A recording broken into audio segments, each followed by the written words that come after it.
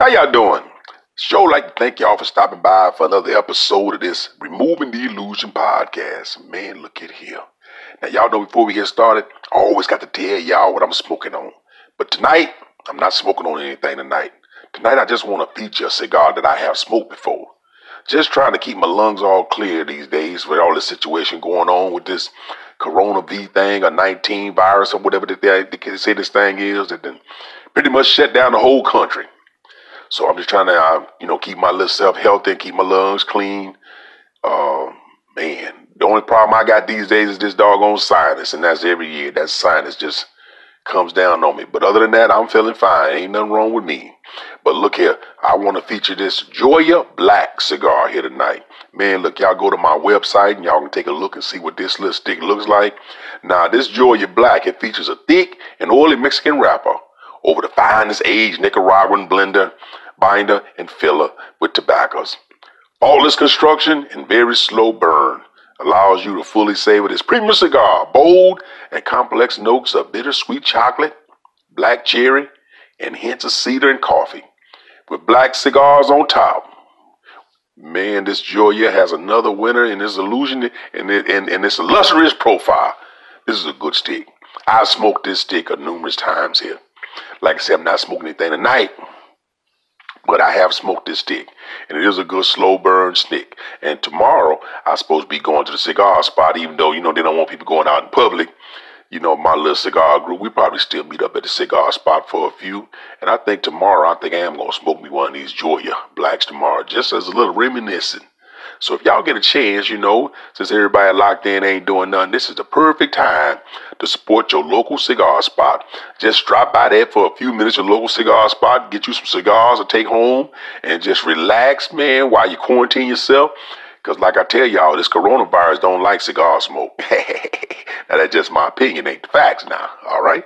Now, man, but get you a nice little Corona, get you a nice little cigar, go to cigar spot, drop in there. You ain't got to stay, but just continue to support your local economy. You can still spend a little money on your local, you ain't got to spend all your money on food and toilet paper and stuff like that. You got to do all that kind of stuff, you know what I mean? Get your little relaxations. Just drop by your local cigar spot and, get y'all a little good stick. And like I say, y'all try this Joya Black. It's a real good stick. Or, you can go online to CI or, one of the cigar spots, Holtz, and order you a box of them to send to your house where you have a whole box where you ain't got to get out frequently. You have a whole box in your humidor of some of this Joya Black, you can occasionally smoke, mixed up a little bit, because I know you always like more than one type of cigar in your cigar case, all right? But tonight, little pod talk here is probably going to be about 3 episodes. It's kind of long. This thing here is on privatized prisons. Matter of fact, I was going, and how it came to me was I was reminiscing, about the earlier days, when I used to like that little hip hop, when, rap music had meaning and messages to it. And I would listen to one of them songs by the Ghetto Boys, in the early 90s. And had this gentleman on there by the name of Larry Hoover.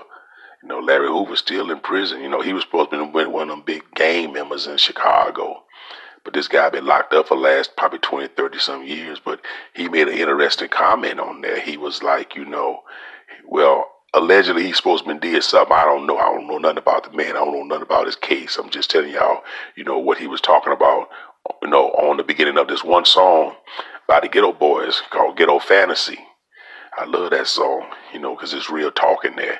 And he was talking about how, how black folks at that time, at his time, represented probably about 35% of the nation.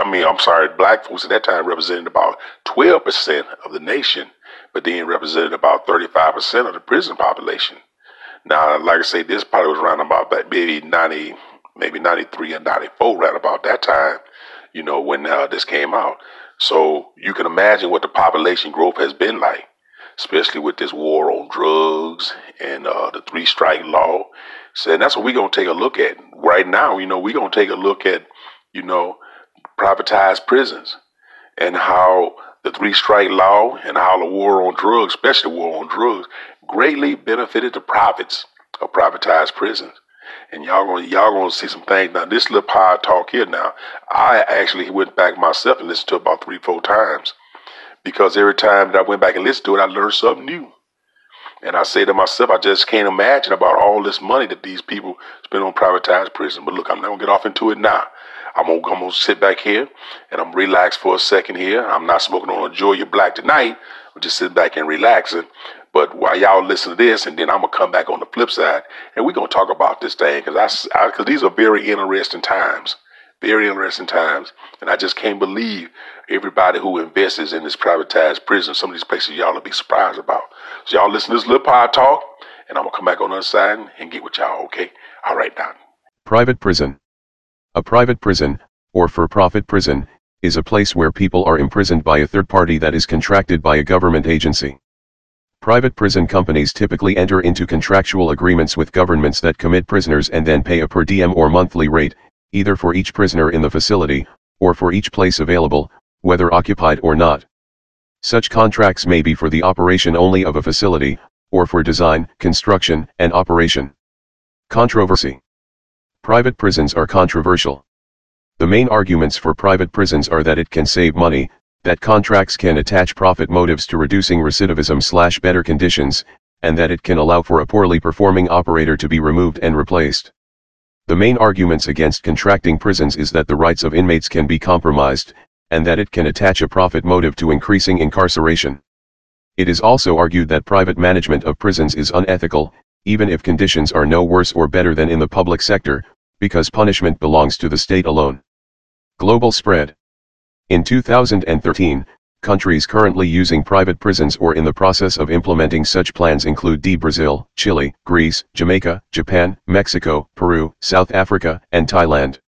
However, at the time, the sector was still dominated by the United States, United Kingdom, Australia, and New Zealand. Australia. Australia opened its first private prison, Borrolon Correctional Centre, in 1990.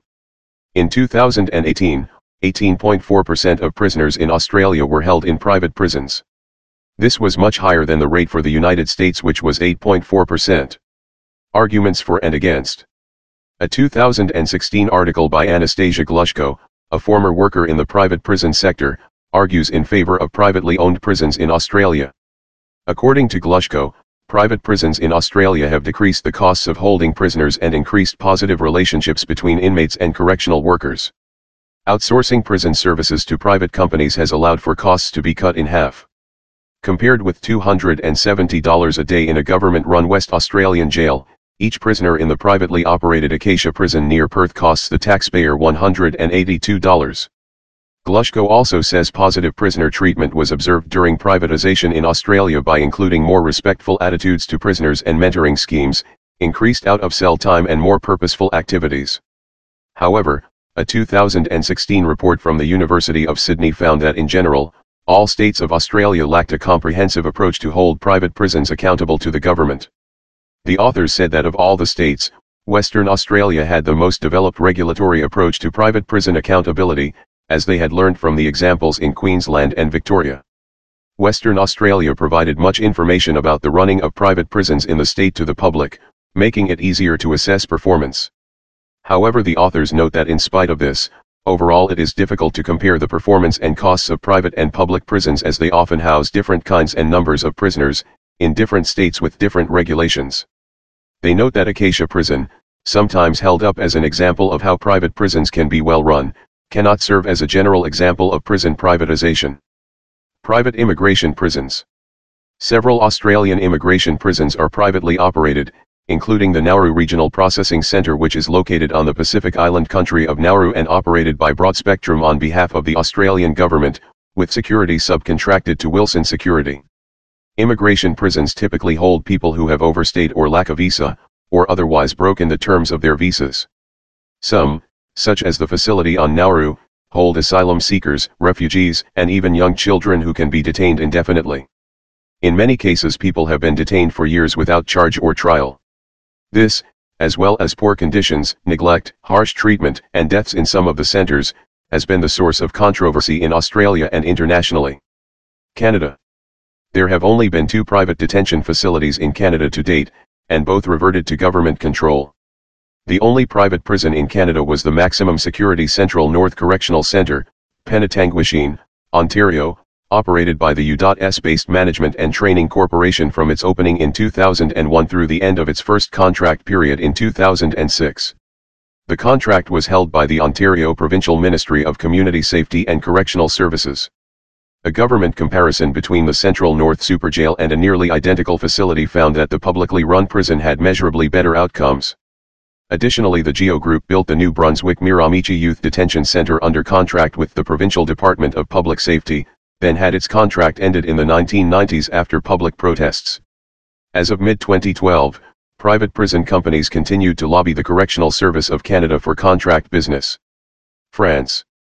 The involvement of the private sector in prisons in France is considered from major events between 1987 and the late 2000s as reported by a French scholar. France has chosen a semi-private system. It consists of delegating the so-called non-sovereign missions, kitchen, laundry, maintenance, to companies and leaving the guard and security to the state. Organizing inmate work in prison workshops is one of the tasks that has been delegated to the prison management companies. Prison is a space of forced confinement where the overriding concern is security. The fact is that at several levels, and depending on type of prison, high security or not, production logic clashes with security logic. Structural limitations of production in a prison can restrict private companies' profit-taking capacities.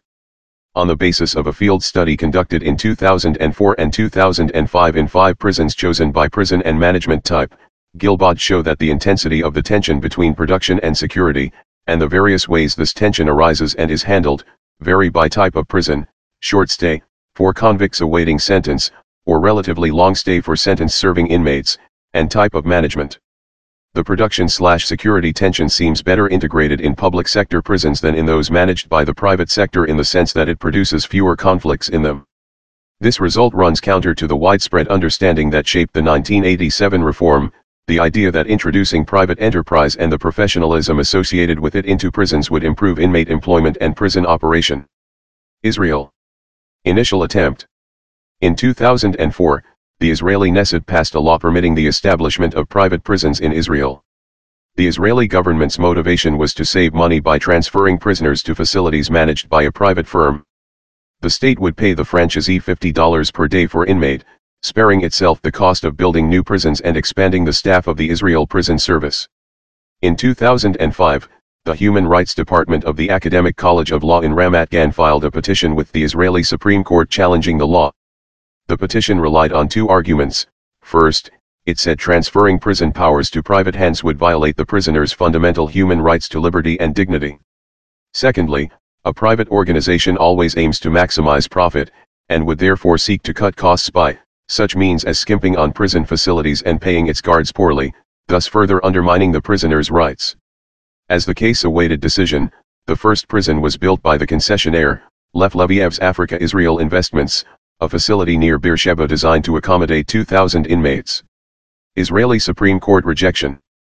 In November 2009, an expanded panel of 9 judges of the Israeli Supreme Court ruled privately run prisons are unconstitutional, finding for the state to transfer authority for managing the prison to a private contractor whose aim is monetary profit would severely violate the prisoner's basic human rights to dignity and freedom. Supreme Court President Dorit Beinej wrote, Israel's basic legal principles hold that the right to use force in general, and the right to enforce criminal law by putting people behind bars in particular, is one of the most fundamental and one of the most invasive powers in the state's jurisdiction.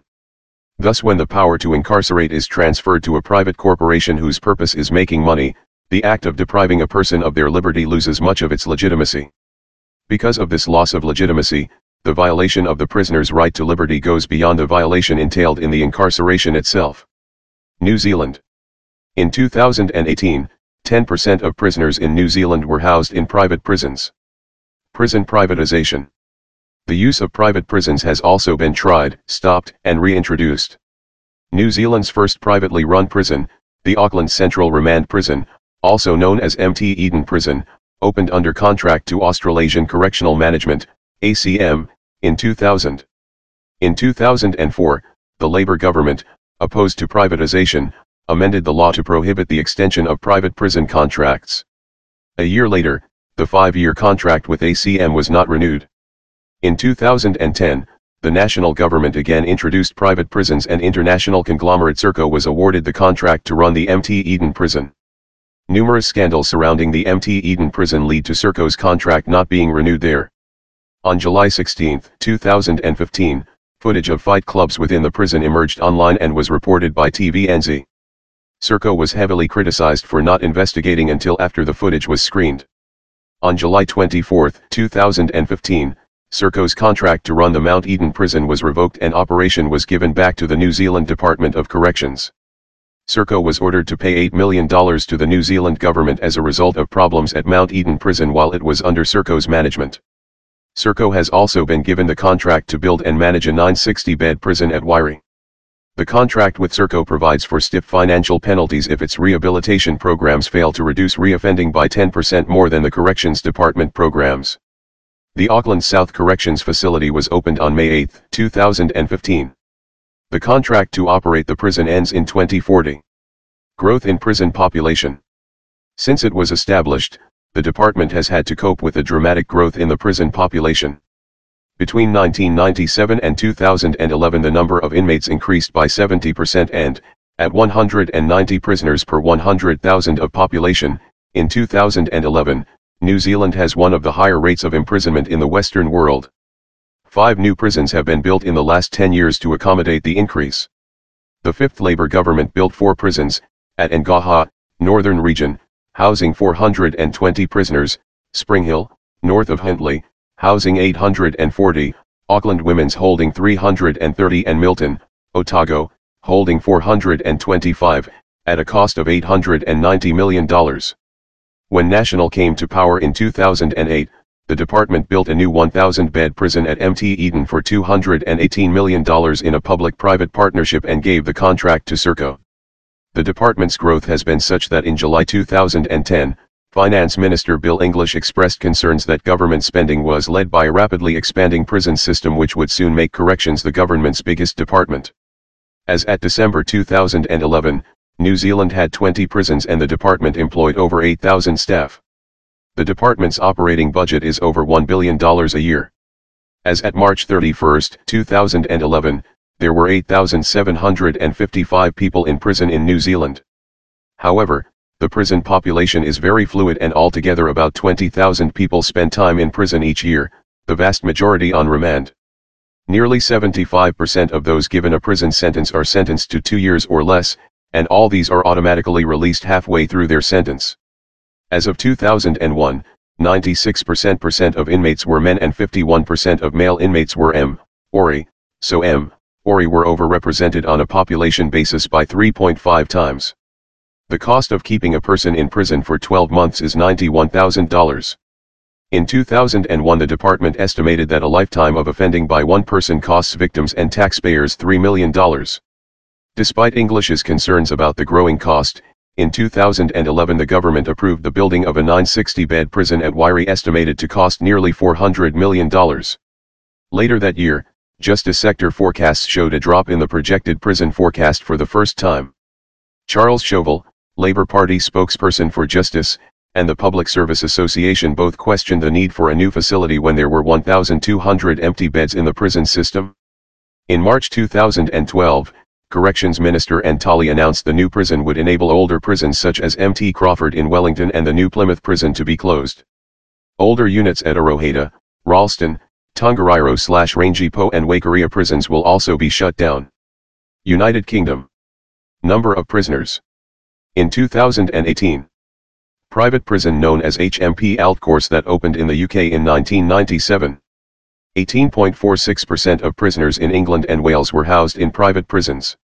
15.3% of prisoners in Scotland were housed in private prisons. Development.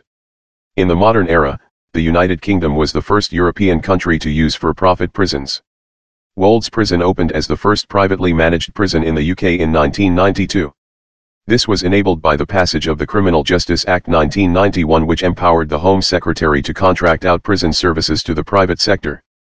In addition, a number of the UK's immigration removal centres are privately operated, including the Harmondsworth Immigration Removal Centre, Yarlswood Immigration Removal Centre, and Colnbrook Immigration Removal Centre. In 2007, the new Scottish National Party government in Scotland announced that it was opposed to privately run prisons and would not let any more contracts. Since then, new prisons in Scotland have been built and run by the public sector. The last contract let in England and Wales was for Hulme Prison, Northumberland, which transferred from the public sector to Sodexo in 2013. The most recent new prison to be built in England and Wales, Hulme Prison Berwyn near Wrexham, was given to the public sector to operate without any competition when it opened in 2017. In the 2017 general election, the Labour Party said that there would not be any new private prisons under a Labour government, but did not commit to prematurely ending existing contracts. On November 5, 2018, the Prisons Minister, Rory Stewart, told the House of Commons that 2 new prisons at Wellingborough, Nordhants, and Glenparva, Leicestershire, would be built using conventional public finance, but their operation would be contracted out. On November 29, he announced a framework competition, under which private operators would seek to be placed on a list of companies which would be eligible to bid in future competitions, including the planned program for 10,000 new places to replace old prisons, and also for prisons currently operated privately, when those contracts end. It was implied that the public sector would be excluded from all such competitions. He said, "This government remains committed to a role for the private sector in operating custodial services. The competition launched today will seek to build on the innovation and different ways of working that the private sector has previously introduced to the system. The sector has an important role to play, and currently runs some high-performing prisons, as part of a decent and secure prison estate, a balanced approach to custodial services provision, which includes a mix of public, voluntary and private sector involvement, has been shown to introduce improvements and deliver value for money for taxpayers." Contractual arrangements. In the UK there are 3 ways in which a private company may take on management of a prison. 1. Companies compete to finance, design, build and run a new prison under the Private Finance Initiative. Most prisons in the UK are of this kind, although the use of PFI has now been abandoned. 2. The government builds a prison and then contracts out its operation. 3. A prison formerly operated by the public sector prison service may be contracted out after competition, market testing. Prisons may be recompeted at the end of the contract. Increasingly, a range of services within all prisons, whether public or privately run, are contracted out on a regional basis. This includes works and FM services, and rehabilitation programs. Governance and accountability. Privately run prisons are run under contracts which set out the standards that must be met. Payments may be deducted for poor performance against the contract. Government monitors, controllers, work permanently within each privately managed prison to check on conditions and treatment of prisoners. The framework for regulation and accountability is much the same for privately run prisons as for publicly run ones. In England and Wales they are subject to unannounced inspection by Hulme Chief Inspector of Prisons, to monitoring by local independent monitoring boards, and prisoner complaints are dealt with by the Prison and Probation Ombudsman. Similar arrangements exist in Scotland and Northern Ireland. Evaluation.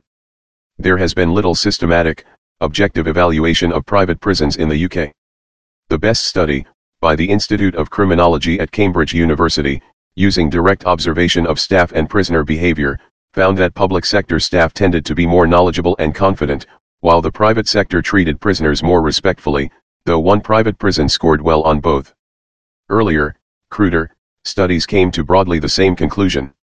Another study found marked improvements in prisoner quality of life at Birmingham Prison after transfer from public to private sector, though subsequently, conditions at Birmingham deteriorated to such a degree that the contract was ended and the prison returned to public operation.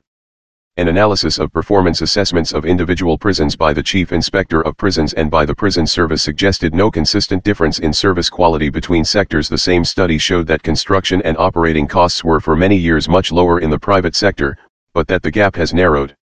In May 2019, the Labour Party spokesman on prisons published data showing that the rate of assaults in privately run local prisons is around 40% higher than in publicly run ones. Controversies. In early 2012, Frances Crook, chief executive of the Howard League for Penal Reform, said Her Majesty's Inspectorate of Prisons encountered an almost 9-fold rise in restraint used in the previous year at Ashfield Young Offenders Institution, which holds 15 to 18-year-olds. She cited many incidents of strip-searching children unnecessarily. Force had been used almost 150 times a month compared to 17 times monthly the prior year, recalling it had chilling echoes of circumstances in the choking death of a 15-year-old at Rainsbrook Secure Training Center after restraints had been applied. Frequent use of force followed failure of wards to obey staff instructions. 3 years earlier the institution recorded more than 600 attacks on inmates in 1 year, the highest number of every jail, including adults, in the country.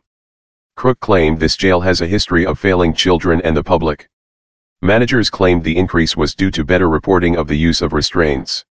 The institution had been half full during the previous unannounced inspection in 2010. The chief inspector of prisons noted some staff lacked confidence in challenging poor behavior. The director of the prison and the YOI admitted there is room for improvement. 6 members of staff were dismissed from G4S-operated Rainsbrook Secure Training Center for Children in Rugby in May 2015 following a series of incidents of gross misconduct. G4S took the action in response to an Ofsted inspection that reported some staff being on drugs while on duty, colluding with detainees and behaving extremely inappropriately. The behavior allegedly included causing distress and humiliation to children by subjecting them to degrading treatment and racist comments.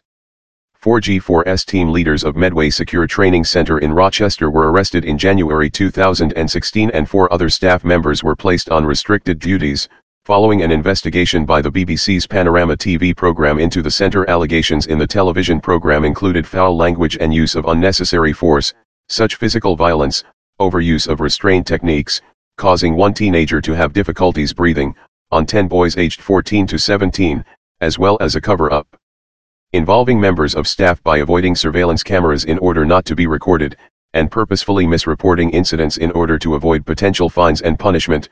For example, in one exchange, it was claimed some staff don't report 2 or more trainees fighting because it indicates they've lost control of the center, resulting in a potential fine. G4S-run Medway managers received performance-related pay awards in April 2016, despite the chief inspector of prisons saying weeks earlier that managerial oversight failed to protect young people from harm at the jail.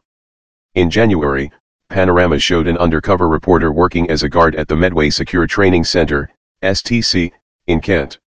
The film showed children allegedly being mistreated and claimed that staff falsified records of violent incidents. No senior managers were disciplined or dismissed. Prior to the Panorama program's broadcast, the Youth Justice Board, YJB, which oversees youth custody in England, stopped placing children in Medway. In February, a Guardian investigation revealed that, in 2003, whistleblowers had warned G4S, the Ministry of Justice, MOJ, and the YJB that staff were mistreating detained children. Their letter, forwarded by Professor John Pitts, a youth justice expert, was ignored. When the prison's inspectorate carried out a snap inspection at Medway, it found detainees reported staff had used insulting, aggressive or racist language toward them and felt unsafe in facility portions not covered by closed-circuit TV. Reviewers agreed to the legitimacy of evidence presented by Panorama's showing targeted bullying of vulnerable boys by employees, and that a larger group of staff must have been aware of unacceptable practice but did not challenge or report this behavior. In an earlier Ofsted report on Medway, inspectors said staff and middle managers reported feeling a lack of leadership and having low, or no confidence in senior managers. Nick Hardwick, at the time the chief inspector of prisons, said, managerial oversight failed to protect young people from harm. Effective oversight is key to creating a positive culture that prevents poor practice happening and ensuring it is reported when it does. The Guardian newspaper learned that senior managers at Medway received performance-related pay awards in April amounting to between 10 to 25% of their annual salaries, according to seniority. One 15-year-old girl placed at Medway in 2009 said she was frequently unlawfully restrained over 18 months, citing an occasion in which her face was repeatedly slammed into icy ground. I assumed the senior management team would be sacked. But now it looks like they have been rewarded for allowing children to be abused in prison, she said. Former Labour MP Sally Keeble has complained about G4S maltreatment in STCs for over 10 years, stating, "This is people making personal profit out of tragedy. I hope that Justice Minister Liz Truss would intervene and make sure these bonuses are not being paid by a Ministry of Justice contractor." Notwithstanding the results of the investigations, no senior managers at Medway were disciplined or dismissed. In May, the MOJ said the National Offender Management Service, NOMS, would take over the running of Medway. In July, it formally assumed control of the STC. In February 2016, G4S had announced that it was to sell its children's services business, including the contract to manage 2 secure training centers. The company hoped to complete the process by the end of 2016. Following release of an extremely critical report regarding a G4S-operated jail, the Labour Party's Shadow Justice Secretary said they would be inclined to take control of for-profit prisons if the industry competitors had not met deadlines imposed upon them. Sadiq Khan's response stressed the need for better contracting, to include liquidated damages provisions. The Chief Inspector of Prisons Nick Hardwick recommended the crafting of a takeover contingency plan. It's not delivering what the public should expect of the millions being paid to G4S to run it. Khan said, "I see no difference whether the underperformance is in the public, private or voluntary sector. We shouldn't tolerate mediocrity in the running of our prisons." Khan continued, "We can't go on with scandal after scandal, where the public's money is being squandered and the quality of what's delivered isn't up to scratch. The government is too reliant on a cozy group of big companies. The public are rightly getting fed up to the back teeth of big companies making huge profits out of the taxpayer, which smacks to them of rewards for failure." United States. Private prisons are operated in the United States of America. In 2018, 8.41% of prisoners in the United States were housed in private prisons. Early history. San Quentin Prison in Marin County, opened in July 1852. The privatization of prisons can be traced to the contracting out of confinement and care of prisoners after the American Revolution. Deprived of the ability to ship criminals and undesirables to the colonies, Great Britain began placing them on hulks, used as prison ships, moored in English ports. In 1852, on the northwest San Francisco Bay in California, inmates of the prison ship Wabun began building a contract facility to house themselves at Point Quinton. The prison became known as San Quentin, which is still in operation today. Its partial transfer of prison administration from private to public did not mark the end of privatization. The next phase began with the Reconstruction period, 1865 to 1876, in the South, after the end of the Civil War. Plantations and businessmen needed to find replacements for the labor force once their slaves had been freed. Beginning in 1868, convict leases were issued to private parties to supplement their workforce. This system remained in place until the early 20th century. Development. Federal and state governments have a long history of contracting out specific services to private firms, including medical services, food preparation, vocational training, and inmate transportation. However, the 1980s ushered in a new era of prison privatization. With a burgeoning prison population resulting from the war on drugs and increased use of incarceration, prison overcrowding and rising costs became increasingly problematic for local, state, and federal governments. In response to this expanding criminal justice system, private business interests saw an opportunity for expansion, and consequently, private sector involvement in prisons moved from the simple contracting of services to contracting for the complete management and operation of entire prisons. The modern private prison business first emerged and established itself publicly in 1984 when the Corrections Corporation of America, CCA, now known as CoreCivic, was awarded a contract to take over a facility in Shelby County, Tennessee. This marked the first time that any government in the country had contracted out the complete operation of a jail to a private operator. The following year, CCA gained further public attention when it offered to take over the entire state prison system of Tennessee for $200 million. The bid was ultimately defeated due to strong opposition from public employees and the skepticism of the state legislature. Despite that initial defeat, CCA since then has successfully expanded, as have other for-profit prison companies. Statistics from the U.S. Department of Justice show that, as of 2013, there were 133,000 state and federal prisoners housed in privately owned prisons in the U.S., constituting 8.4% of the overall U.S. prison population.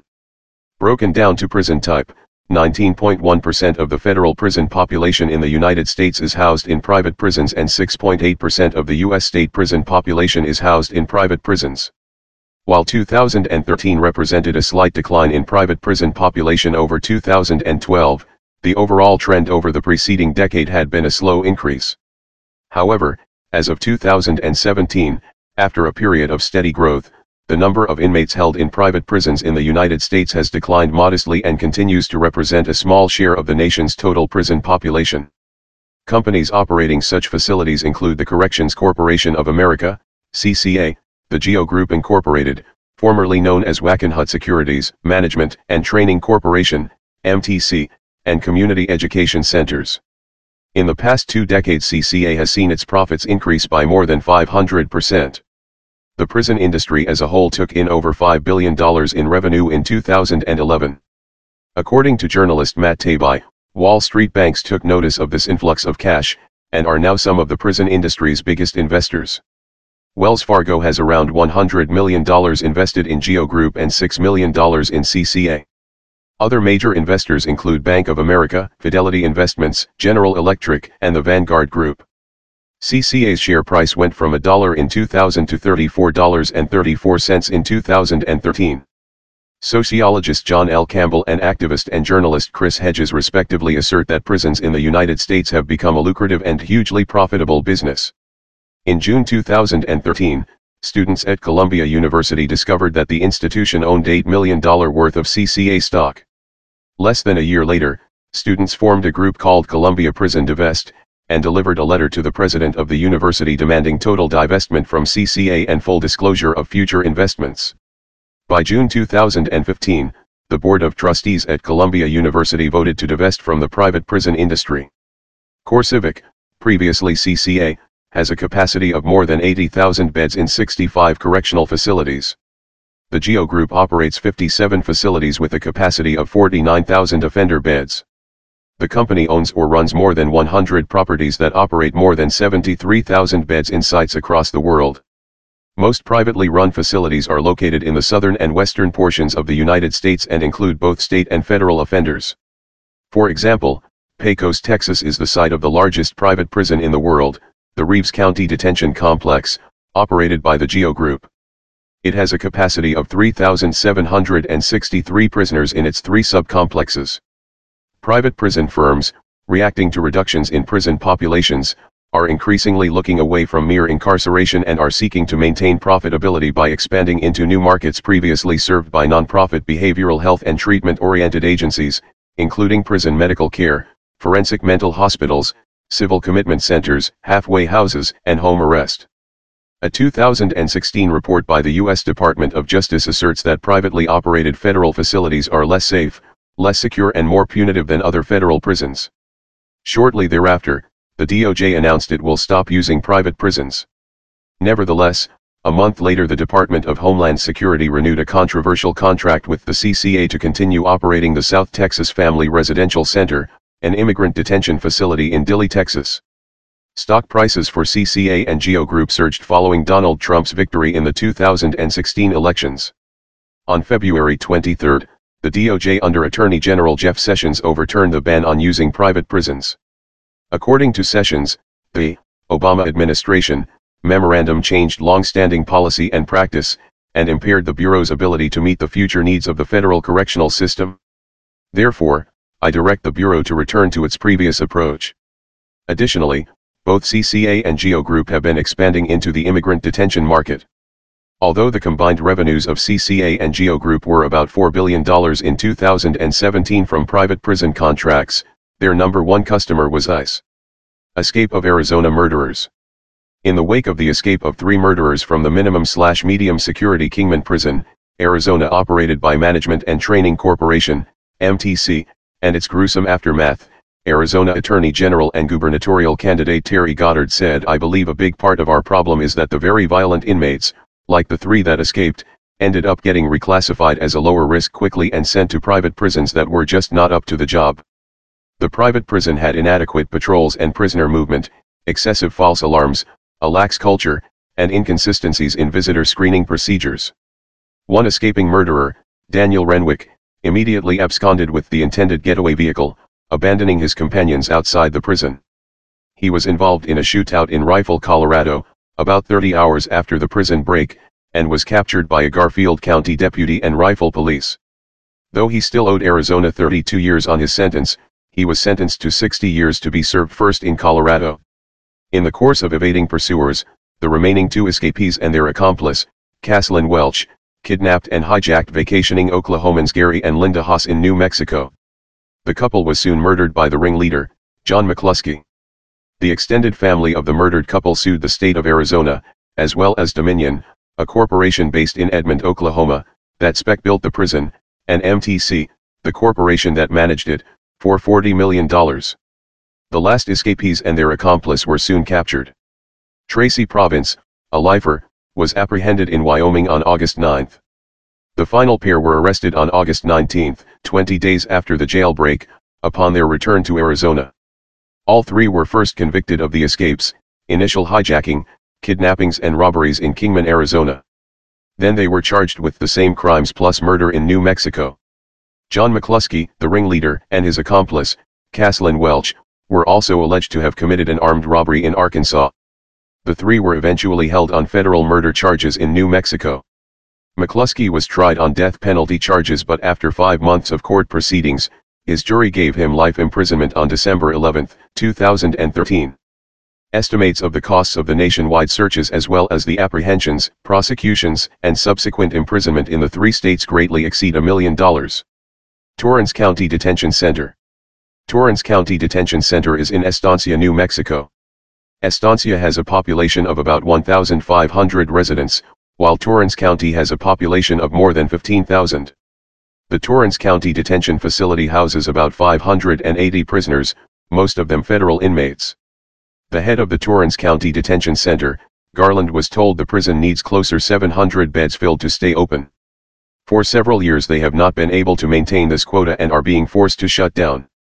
The closure will cost the town of Estancia about $700,000 annually, according to the county's news release, and will result in about $300,000 worth of lost tax income for the county. "I'm concerned about the jobs," Garland said. "We are losing a large part of our workforce."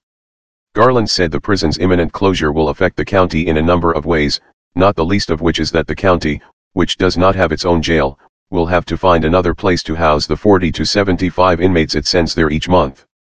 The company told the county it has been holding fewer federal detainees for immigration and customs enforcement, Garland said. Increase in the prison population. From 1925 to 1980 the prison population stayed consistent with the general population. The private prison population began to increase at a disproportional rate in 1983, the year that private prisons began operation in the United States. From 1925 to 1980 the prison population had a gradual increase from 150,000 to 250,000. However, from 1983 to 2016 the prison population has increased from 250,000 to 1,500,000. When Reagan's war on drugs led to a massive rise in numbers in prisons, private prison operators were quick to seize the opportunity. According to statistics from the Problem with Private Prisons Justice Policy Institute, from 1990 to 2005 there was a 1,600% increase in the American private prison population. However, the vast majority of prisoners, over 90%, remain in publicly run prisons. Cost-benefit analysis. To properly compare the benefits of private vs. public prisons, the prisons must share common factors such as similar levels of security, number of staff, and population in the prisons. Studies, some partially industry-funded, often conclude that states can save money by using for-profit prisons. However, academic or state-funded studies have found that private prisons tend to keep more low-cost inmates and send high-cost back to state-run prisons. This is counterproductive to the cost-benefit analysis of the private prisons and contradicts the original selling point of the CCA and other private prisons, to mitigate the cost of running prisons. Costs. Proponents of privately run prisons contend that cost savings and efficiency of operation place private prisons at an advantage over public prisons and support the argument for privatization, but some research casts doubt on the validity of these arguments, as evidence has shown that private prisons are neither demonstrably more cost-effective, nor more efficient than public prisons. An evaluation of 24 different studies on cost-effectiveness revealed that, at best, results of the question are inconclusive and, at worst, there is no difference in cost-effectiveness. A study by the U.S. Bureau of Justice Statistics found that the cost savings promised by private prisons have simply not materialized. Some research has concluded that for-profit prisons cost more than public prisons. Furthermore, cost estimates from privatization advocates may be misleading, because private facilities often refuse to accept inmates that cost the most to house. A 2001 study concluded that a pattern of sending less expensive inmates to privately run facilities artificially inflated cost savings. A 2005 study found that Arizona's public facilities were 7 times more likely to house violent offenders and 3 times more likely to house those convicted of more serious offenses. A 2011 report by the American Civil Liberties Union pointed out that private prisons are more costly, more violent, and less accountable than public prisons, and are actually a major contributor to increased mass incarceration. 89 This is most apparent in Louisiana, which has the highest incarceration rate in the world and houses the majority of its inmates in for-profit facilities. Marie Gottschalk, professor of political science at the University of Pennsylvania, argues that the prison industry engages in a lot of cherry-picking and cost-shifting to maintain the illusion that the private sector does it better for less. In fact, she notes that studies generally show that private facilities are more dangerous for both correctional officers and inmates than their public counterparts as a result of cost-cutting measures, such as spending less on training for correctional officers, and paying them lower wages, and providing only the most basic medical care for inmates. A 2014 study by a doctoral candidate at UC Berkeley shows that minorities make up a greater percentage of inmates at private prisons than in their public counterparts, largely because minorities are cheaper to incarcerate. According to the study, for-profit prison operators, in particular CCA and GEO Group, accumulate these low-cost inmates through explicit and implicit exemptions written into contracts between these private prison management companies and state departments of correction. Recidivism rates, how many prisoners are rearrested after release, are not usually considered to measure performance. A study in 2005 found that out of half of the federal prisoners released that year, 49.3% were arrested again later on. Pennsylvania became one of the first states to offer a financial incentive to corrections facilities that were privately operated and could lower their recidivism rates in 2013. In order for these facilities to gain a 1% bonus, they had to lower rates to 10% below the baseline.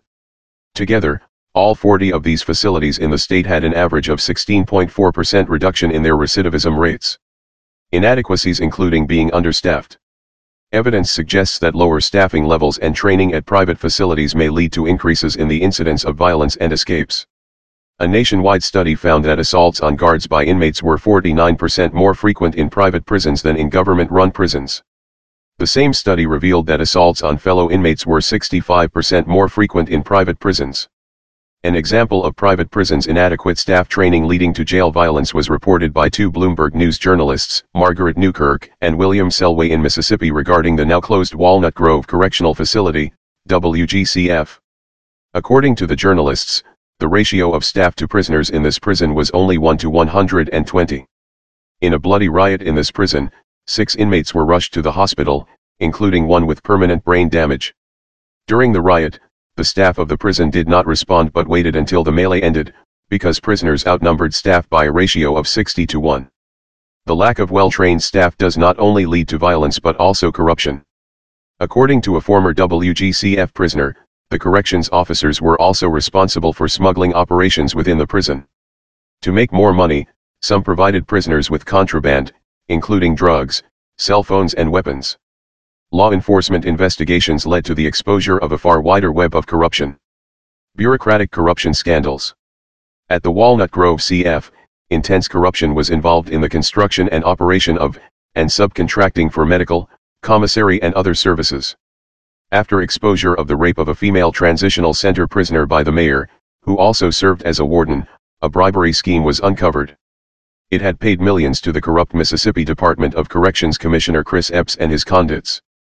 10 additional officials and consultants, including 3 former state legislators, 2 Republicans and 1 Democrat, were indicted in the Department of Justice's Operation Mississippi Hustle prosecution.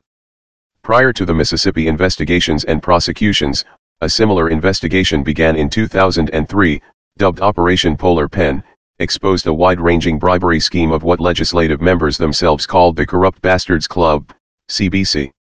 It initially involved for-profit corrections, then extended to include fisheries management and oil industry taxation. At least 15 targets of the investigation, including 10 sitting or former elected officials, the governor's chief of staff, and 4 lobbyists were considered for possible prosecution, and a dozen were indicted. Investigation of a Democratic state senator found nothing amiss, but 10 indictments were issued that included 6 Republican state legislators, 2 halfway house lobbyists, 2 very wealthy contractors and the U.S. Senator, Ted Stevens. The 7 felony convictions against Stevens were overturned, as were verdicts involving 3 other legislators and the governor's chief of staff, one directly due to the Supreme Court's overturning part of the existing honest services fraud in the case of Representative Bruce Wayrock. Wayrock pleaded guilty to a state misdemeanor. Others also had their verdicts overturned, in part because the prosecution failed to completely disclose exculpatory evidence to their defense, but 3 of those also pleaded guilty to lesser charges. Though they were implicated, the Department of Justice also declined to prosecute a former state senator and the U.S. Congressman, Don Young, who spent over $1 million on his defense, though he was never indicted. Judicial corruption scandal. In the Kids for Cash scandal, Mid-Atlantic Youth Services Corp., a private prison company which runs juvenile facilities, was found guilty of paying 2 judges, Mark Ciavarella and Michael Conahan, $2.8 million to send 2,000 children to their prisons for such crimes as trespassing in vacant buildings and stealing DVDs from Walmart. Sentenced to 28 years in federal prison, Ciavarella will spend his time in Kentucky at Federal Correctional Institution Ashland. The 2 judges were not the only ones at fault though, seeing as the First National Community Bank never reported the suspicious activity, causing the scandal to go on even longer. In the end, FNCB was fined $1.5 million for failing to report the suspicious activities, including transactions that went on over a total of 5 years. Lobbying. From 1999 to 2010, the Sentencing Project found that Corrections Corporation of America, CCA, spent on average $1.4 million per year on lobbying at the federal level and employed a yearly average of 70 lobbyists at the state level. The influence of the for-profit prison industry on the government has been described as the prison industrial complex. CoreCivic, previously CCA, MTC, and the GEO Group have been members of the American Legislative Exchange Council, ALEC, a Washington, D.C.-based public policy organization that develops model legislation that advances free market principles such as privatization. Under their Criminal Justice Task Force, ALEC has developed model bills which state legislators can then consult when proposing tough-on-crime initiatives including truth in sentencing and 3 strikes laws. By funding and participating in ALEC's criminal justice task forces, critics argue, private prison companies influence legislation for tougher, longer sentences. Writing in Governing Magazine in 2003, Alan Greenblatt states, ALEC has been a major force behind both privatizing state prison space and keeping prisons filled. It puts forward bills providing for mandatory minimum sentences and 3 strikes sentencing requirements. About 40 states passed versions of ALEC's Truth in Sentencing model bill, which requires prisoners convicted of violent crimes to serve most of their sentences without chance of parole. According to Cooper, Heldman, Ackerman, and Farrar-Myers, 2016, ALEC has been known to push for the expansion of the private prison industry by promoting greater use of private prisons, goods, and services, promoting greater use of prison labor, and increasing the size of prison populations. ALEC has had a hand in not only broadening the definition of existing crimes, but also in the creation of new crimes. ALEC is known for developing policies that may threaten civil liberties by increasing the probabilities of incarceration and lengthy sentences, Cooper et al., 2016. According to a 2010 report by NPR, ALEC arranged meetings between the Corrections Corporation of America and Arizona state legislators such as Russell Pierce at the Grand Hyatt in Washington, D.C. to write Arizona SB 1070, which would keep CCA's immigrant detention centers stuffed with detainees. CCA and GEO have both engaged in state initiatives to increase sentences for offenders and to create new crimes, including CCA helping to finance Proposition 6 in California in 2008 and GEO lobbying for Jessica's Law 111 in Kansas in 2006. In 2012, the CCA sent a letter to 48 states offering to buy public prisons in exchange for a promise to keep the prisons at 90% occupancy for 20 years.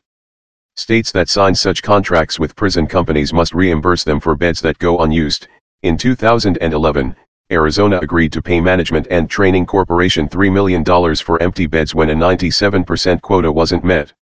In 2012 it was reported that the DEA had met up with the CCA to incorporate laws that would increase the CCA's prison population and in turn increase the CCA's prison population. 115 CCA, now CoreCivic, closed their facility in Estancia, New Mexico as the lack of prisoners made them unable to turn a profit, which left 200 employees without jobs. The Center for Responsive Politics reported that private prison corporations donated a record-breaking $1.6 million in federally disclosed contributions in the 2018 midterm elections. Opposition. Many organizations have called for a moratorium on construction of private prisons, or for their outright abolition. The Presbyterian Church, USA, and United Methodist Church have also joined the call, as well as a group of Southern Catholic bishops. As of 2013, there has been a modest pushback against the private prison industry, with protests forcing GEO Group to withdraw its $6 million offer for naming rights of Foss Stadium, and Kentucky allowing its contract with the CCA to expire, ending 3 decades of allowing for-profit companies to operate prisons in that state. In 2014, Idaho will be taking over the operation of the Idaho Correctional Center from the CCA, which has been the subject of a plethora of lawsuits alleging rampant violence, understaffing, gang activity and contract fraud. Idaho Governor Butch Otter said in recognition of what's happening, it's necessary. It's the right thing to do. It's disappointing because I am a champion of privatization. In the final quarter of 2013, Scopia Capital Management, DSM North America, and Amica Mutual Insurance divested around $60 million from CCA and GEO Group. In a Color of Change press release, DSM North America President Hugh Welsh said, "In accordance with the principles of the UN Global Compact, with respect to the protection of internationally proclaimed human rights, the pension fund has divested from the for-profit prison industry. Investment in private prisons and support for the industry is financially unsound, and divestment was the right thing to do for our clients, shareholders, and the country as a whole. Attempts to limit privatization and increase oversight. Some U.S. states have imposed bans, population limits, and strict operational guidelines on private prisons. Banning privatization of state and local facilities. Illinois in 1990, Private Correctional Facility Moratorium Act, and New York in 2000, enacted laws that ban the privatization of prisons, correctional facilities, and any services related to their operation. Louisiana enacted a moratorium on private prisons in 2001. In September 2019, the California legislature passed a bill that would prohibit private prison companies from operating in the state. Banning speculative private prison construction. For-profit prison companies have built new prisons before they were awarded privatization contracts in order to lure state contract approval. In 2001, Wisconsin's Joint Budget Committee recommended language to ban all future speculative prison construction in the state. Such anticipatory building dates back to at least 1997, when Corrections Corporation of America built a 2,000-bed facility in California at a cost of $80 to $100 million with no contract from the California Department of Corrections. A CCA official was quoted as saying, "If we build it, they will come." Banning exportation and importation of prisoners to ensure that the state retains control over the quality and security of correctional facilities. North Dakota passed a bill in 2001 that banned the export of Class A and A felons outside the state. Similarly, Oregon allowed an existing exportation law to sunset in 2001, effectively banning the export of prisoners. Several states have considered banning the importation of prisoners to private facilities. Requiring standards comparable to state prisons. New Mexico enacted legislation that transfers supervision of private prisons to the state Secretary of Corrections, ensuring that private prisons meet the same standards as public facilities. In 2001, Nebraska legislation that requires private prisons to meet public prison standards was overwhelmingly approved by the legislature, but pocket vetoed by the governor. Oklahoma passed a law in 2005 that requires private prisons to have emergency plans in place and mandates state notification of any safety incidents. The Federal Bureau of Prisons announced its intent to end for-profit prison contracts. Terminating federal contracts. On August 18, 2016, Deputy U.S. Attorney General Sally Yates announced that the Justice Department intended to end its Bureau of Prisons contracts with for-profit prison operators, because it concluded, the facilities are both less safe and less effective at providing correctional services than the Federal Bureau of Prisons. In response, Issa Arnetta, the spokesperson for the third-largest U.S. for-profit prison operator management and training corporation, said it was disappointed to learn about the DOJ's decision. If the DOJ's decision to end the use of contract prisons were based solely on declining inmate populations, there may be some justification, but to base this decision on cost, safety, and security, and programming is wrong. In a memorandum, Yates continued, for-profit prisons served an important role during a difficult period, but time has shown that they compare poorly to our own Bureau facilities. They simply do not provide the same level of correctional services, programs, and resources. They do not save substantially on costs, and as noted in a recent report by the Department's Office of Inspector General, they do not maintain the same level of safety and security. The rehabilitative services that the Bureau provides, such as educational programs and job training, have proved difficult to replicate and outsource, and these services are essential to reducing recidivism and improving public safety. Also, the recidivism rates of the private prisons, within 3 years of release, about 2/3, 67.8%, of released prisoners were rearrested. Within 5 years of release, about 3/4, 76.6%, of released prisoners were rearrested. Of those prisoners who were rearrested, more than half, 56.7%, were arrested by the end of the first year. These private prison recidivism rates, compared to the public prisons' recidivism rates, are virtually identical and in return have minuscule benefits.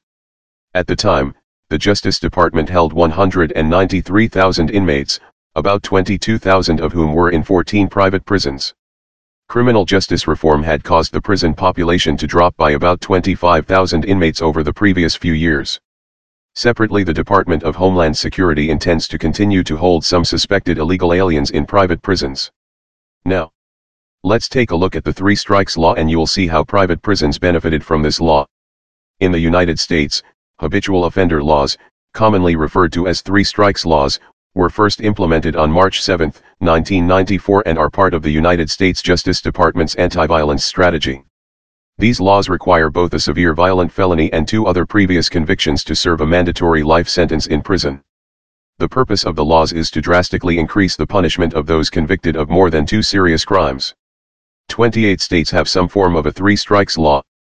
A person accused under such laws is referred to in a few states, notably Connecticut and Kansas, as a persistent offender, while Missouri uses the unique term prior and persistent offender.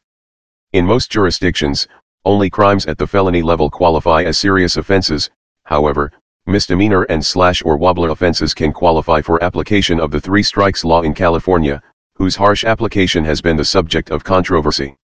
The Three Strikes Law significantly increases the prison sentences of persons convicted of a felony who have been previously convicted of 2 or more violent crimes or serious felonies, and limits the ability of these offenders to receive a punishment other than a life sentence. The expression 3 strikes and you are out is derived from baseball, where a batter against whom 3 strikes are recorded strikes out. History. The practice of imposing longer prison sentences on repeat offenders, versus first-time offenders who commit the same crime, is nothing new, as judges often take into consideration prior offenses when sentencing. However, there is a more recent history of mandatory prison sentences for repeat offenders. For example, New York State had a long-standing persistent felony offender law dating back to the early 20th century, partially ruled unconstitutional in 2010, but reaffirmed in Bank shortly after. But such sentences were not compulsory in each case, and judges had much more discretion as to what term of incarceration should be imposed. During Prohibition, the state of Michigan enacted one of the harshest laws against bootlegging in the nation. The law required a life sentence for those violating liquor laws for the 4th time. In late 1928, Etta Mae Miller, a mother of 4, was found guilty under this law, sparking outrage.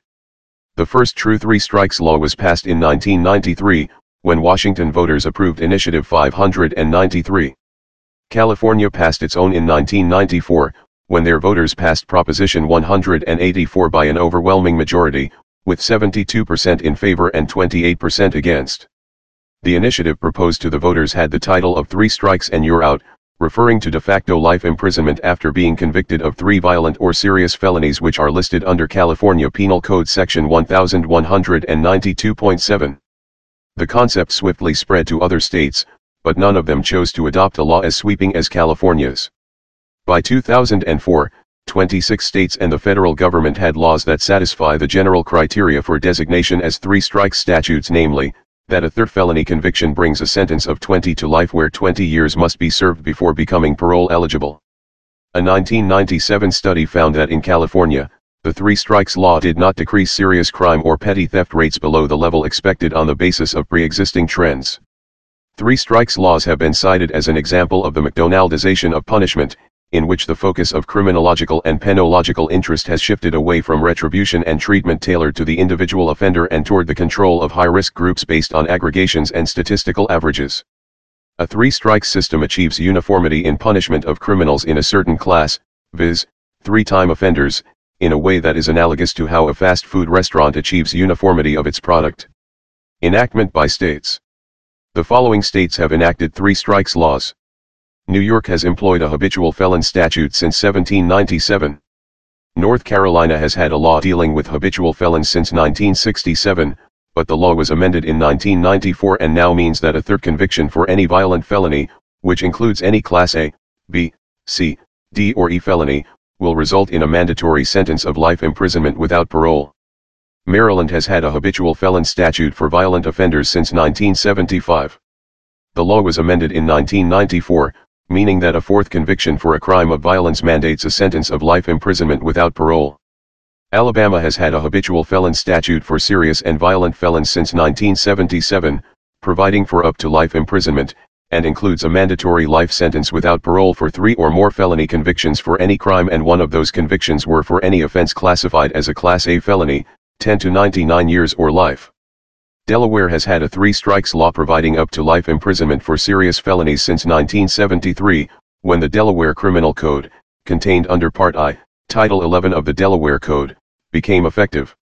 Texas has had a 3 strikes with mandatory life sentence since at least 1952. In Rummel v. Estelle, 1980, the U.S. Supreme Court upheld Texas's statute, which arose from a case involving a refusal to repay $120.75 paid for air conditioning repair that was, depending on the source cited, either considered unsatisfactory or not performed at all, where the defendant had been convicted of 2 prior felony convictions, and where the total amount involved from all 3 felonies was around $230. In 1993, Washington. In 1994, California, Colorado, Connecticut, Indiana, Kansas, Maryland, New Mexico, North Carolina, Virginia, Louisiana, Wisconsin, and Tennessee. Tennessee is one of the few states, together with Georgia and South Carolina, that mandates life without parole for 2 or more convictions for the most serious violent crimes, including murder, rape, child sexual abuse, aggravated cases of robbery, sexual abuse, or child sexual abuse, etc. In 1995, Arkansas, Florida, Montana, Nevada, New Jersey, North Dakota, Pennsylvania, Utah, Georgia, and Vermont.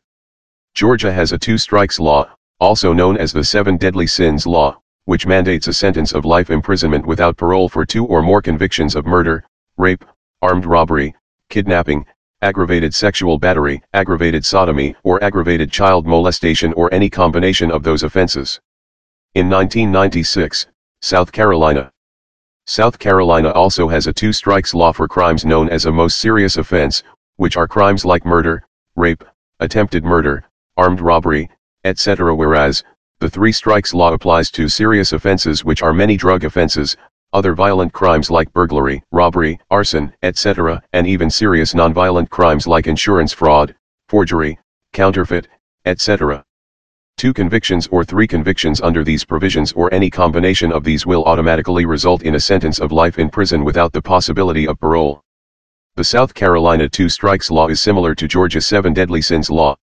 In 2006, Arizona. In 2012, Massachusetts. Georgia, South Carolina, and Tennessee are the only states in the United States to date that have 2 strikes laws for the most serious violent crimes, such as murder, rape, serious cases of robbery, etc., and they all mandate a sentence of life imprisonment without parole for a conviction of any such crimes a second time around. Application. The exact application of the 3 strikes laws varies considerably from state to state, but the laws call for life sentences for at least 25 years on their 3rd strike. In the state of Maryland, any person who receives their 4th strike for any crime of violence will automatically be sentenced to life imprisonment without parole. Most states require 1 or more of the 3 felony convictions to be for violent crimes in order for the mandatory sentence to be pronounced. Crimes that fall under the category of violent include murder, kidnapping, sexual abuse, rape, aggravated robbery, and aggravated assault. Some states include additional, lesser offenses that one would not normally see as violent. For example, the list of crimes that count as serious or violent in the state of California is much longer than that of other states, and consists of many lesser offenses that include firearm violations, burglary, simple robbery, arson, and providing hard drugs to a minor, and drug possession. As another example, Texas does not require any of the 3 felony convictions to be violent, but specifically excludes certain state jail felonies from being counted for enhancement purposes. One application of a 3 strikes law was the Leonardo Andrade case in California in 2009. In this case, Leandro Andrade attempted to rob $153 in videotapes from two San Bernardino Kmart stores. He was charged under California's three strikes law because of his criminal history concerning drugs and other burglaries. Because of his past criminal records, he was sentenced to 50 years in prison with no parole after this last burglary of Kmart. Although this sentencing was disputed by Erwin Chemerinsky, who represented Andrade, as cruel and unusual punishment under the Eighth Amendment, the Supreme Court ruled in support for the life sentencing. In 1995, Sioux City, Iowa native Tommy Lee Farmer, a professional criminal who had served 43 years in prison for murder and armed robbery, was the first person in the United States to be convicted under the federal three strikes law when he was sentenced to life in prison for an attempted robbery at an eastern Iowa convenience store. He was prosecuted by Stephen J. Rapp, a U.S. attorney appointed by Clinton. 35 The sentencing was considered so significant that President Bill Clinton interrupted a vacation to make a press statement about it. Another example of the three strikes law involves Timothy L. Tyler, who, in 1992 at age 24, was sentenced to life in prison without parole when his third conviction, a federal offense, triggered the federal three strikes law, even though his two prior convictions were not considered violent, and neither conviction resulted in any prison time served. Effects. United States. Some states, such as California, have seen dramatic drops in their crime rates since the enactment of the three strikes law. In 2011, Los Angeles, California reported that crime had decreased by half of the current amount since 1994, which is the same year the three strikes law was put into place. Although this decrease in crime might be attributed to the enactment of stricter sentences, Los Angeles officials speculate the drop in crime might also be related to better relationships within the community and better crime predicting tools. In 2004, the effect of three strikes legislation on serious crime in California study analyzed the effect of the three strikes legislation as a means of deterrence and incapacitation. The study found that the three strikes law did not have a very significant effect on deterrence of crime, but also that this ineffectiveness may be due to the diminishing marginal returns associated with having pre-existing repeat offender laws in place. A study, Does Three Strikes Deter? A non-parametric estimation, published by researchers at George Mason University, found that arrest rates in California were up to 20% lower for the group of offenders convicted of two strike-eligible offenses, compared to those convicted of one strike-eligible offenses. The study concluded that the three strikes policy was deterring recidivists from committing crimes. California has seen a reduction in criminal activity. Stalzenberg and D'Alessio found that serious crime in California's 10 largest cities collectively had dropped 15% during the 3-year post-intervention period. A study written by Robert Parker, director of the Presley Center for Crime and Justice Studies at UC Riverside, states that violent crime began falling almost 2 years before California's three strikes law was enacted in 1994. The study argues that the decrease in crime is linked to lower alcohol consumption and unemployment. A 2007 study from the Vera Institute of Justice in New York examined the effectiveness of incapacitation under all forms of sentencing. The study estimated that if U.S. incarceration rates were increased by 10%, the crime rate would decrease by at least 2%. However, this action would be extremely costly to implement. Another study, I'd Rather Be Hanged for a Sheep Than a Lamb, The Unintended Consequences of Three Strikes Laws, released by the National Bureau of Economic Research, found that three strikes laws discourage criminals from committing misdemeanors for fear of a life prison sentence. Although this deters crime and contributes to lower crime rates, the laws may possibly push previously convicted criminals to commit more serious offenses. The study's author argues that this is so because under such laws, felons realize that they could face a long jail sentence for their next crime, and therefore they have little to lose by committing serious crimes rather than minor offenses. Through these findings, the study weighs both the pros and cons for the law. A 2015 study found that three strikes laws were associated with a 33% increase in the risk of fatal assaults on law enforcement officers. Now, let's take a look at the war on drugs and private prison overwhelmingly benefits from it to this day. As part of the war on drugs, the U.S. spends approximately $500 million per year on aid for Colombia, largely used to combat guerrilla groups such as FARC that are involved in the illegal drug trade. The war on drugs is a largely unsuccessful campaign, led by the U.S. federal government, of drug prohibition, military aid, and military intervention, with the aim being the reduction of the illegal drug trade in the United States. The initiative includes a set of drug policies that are intended to discourage the production, distribution, and consumption of psychoactive drugs that the participating governments and the UN have made illegal. The term was popularized by the media shortly after a press conference given on June 18, 1971, by President Richard Nixon the day after publication of a special message from President Nixon to the Congress on drug abuse prevention and control, during which he declared drug abuse public enemy number one. That message to the Congress included text about devoting more federal resources to the prevention of new addicts, and the rehabilitation of those who are addicted, but that part did not receive the same public attention as the term war on drugs. However, 2 years prior to this, Nixon had formally declared a war on drugs that would be directed toward eradication, interdiction, and incarceration. Today, the Drug Policy Alliance, which advocates for an end to the war on drugs, estimates that the United States spends $51 billion annually on these initiatives. On May 13, 2009, Gil Kerlikowske, the director of the Office of National Drug Control Policy, ONDP, signaled that the Obama administration did not plan to significantly alter drug enforcement policy, but also that the administration would not use the term war on drugs, because Kerlikowske considers the term to be counterproductive. ONDP's view is that drug addiction is a disease that can be successfully prevented and treated. Making drugs more available will make it harder to keep our communities healthy and safe. In June 2011, the Global Commission on Drug Policy released a critical report on the war on drugs, declaring, "The global war on drugs has failed, with devastating consequences for individuals and societies around the world." 50 years after the initiation of the UN Single Convention on Narcotic Drugs, and years after President Nixon launched the U.S. government's war on drugs, fundamental reforms in national and global drug control policies are urgently needed. The report was criticized by organizations that oppose a general legalization of drugs. History. 19th century. Morphine was first isolated specify in 1805, and hypodermic syringes were first constructed in 1851. This was particularly significant during the American Civil War, when wounded soldiers were treated with morphine. This led to widespread morphine addiction among veterans of the war. Until 1912, products such as heroin were sold over the counter in a form of cough syrup. Doctors also prescribed heroin for irritable babies, bronchitis, insomnia, nervous conditions, hysteria, menstrual cramps, and vapors, leading to mass addiction. In addition, laudanum, an opioid, was a common part of the home medicine cabinet. Citizens did not reach a consensus on dealing with the long-term effects of hard drug usage until towards the end of the 19th century. 20th century.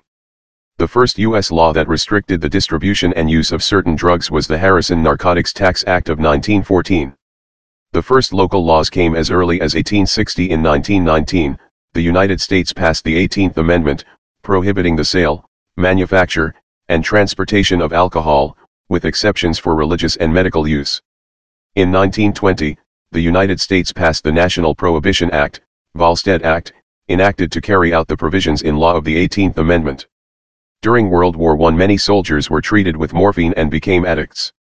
The Federal Bureau of Narcotics was established in the United States Department of the Treasury by an act of June 14, 1930 Stat 585. In 1933, the federal prohibition for alcohol was repealed by passage of the 21st Amendment. In 1935, President Franklin D. Roosevelt publicly supported the adoption of the Uniform State Narcotic Drug Act. The New York Times used the headline "Roosevelt Asks Narcotic War Aid of Businessmen Andrew Mellon, Randolph Hearst, and the DuPont Family." These scholars argue that with the invention of the decorticator, hemp became a very cheap substitute for the paper pulp that was used in the newspaper industry. These scholars believe that Hearst felt dubious, discuss that this was a threat to his extensive timber holdings. Mellon, United States Secretary of the Treasury and the wealthiest man in America, had invested heavily in the DuPont's new synthetic fiber, nylon, and considered dubious, discuss its success to depend on its replacement of the traditional resource, hemp. There were circumstances that contradict these claims. One reason for doubts about those claims is that the new decorticators did not perform fully satisfactorily in commercial production. Production of fiber from hemp, requiring harvest, transport, and processing, was a labor-intensive process. Technological developments decreased the labor required but not sufficiently to eliminate this disadvantage. Decontrol Act of 1970, which, among other things, categorized controlled substances based on their medicinal use and potential for addiction. In 1971, 2 congressmen released a report on the growing heroin epidemic among U.S. servicemen in Vietnam. Of the servicemen were addicted to heroin, and President Nixon declared drug abuse to be public enemy number one. Although Nixon declared drug abuse to be public enemy number one in 1971, the policies that his administration implemented as part of the Comprehensive Drug Abuse Prevention and Control Act of 1970 were a continuation of drug prohibition policies in the U.S., which started in 1914. And the Nixon White House after that had two enemies, the anti-war left and black people. You understand what I'm saying? We knew we couldn't make it illegal to be either against the war or black, but by getting the public to associate the hippies with marijuana and blacks with heroin, and then criminalizing both heavily, we could disrupt those communities. We could arrest their leaders, raid their homes, break up their meetings, and vilify them night after night on the evening news. Did we know we were lying about the drugs? Of course we did. John Ehrlichman, to Dan Bomo say that Nixon ended, rather than launched, the war on drugs. DuPont also argued that it was the proponents of drug legalization that popularized the term war on drugs. The presidency of Ronald Reagan saw an expansion in the federal focus of preventing drug abuse and for prosecuting offenders. In the first term of the presidency, Ronald Reagan signed the Comprehensive Crime Control Act of 1984, which expanded penalties towards possession of cannabis, established a federal system of mandatory minimum sentences, and established procedures for civil asset forfeiture. From 1980 to 1984, the federal annual budget of the FBI's drug enforcement units went from $8 million to $95 million.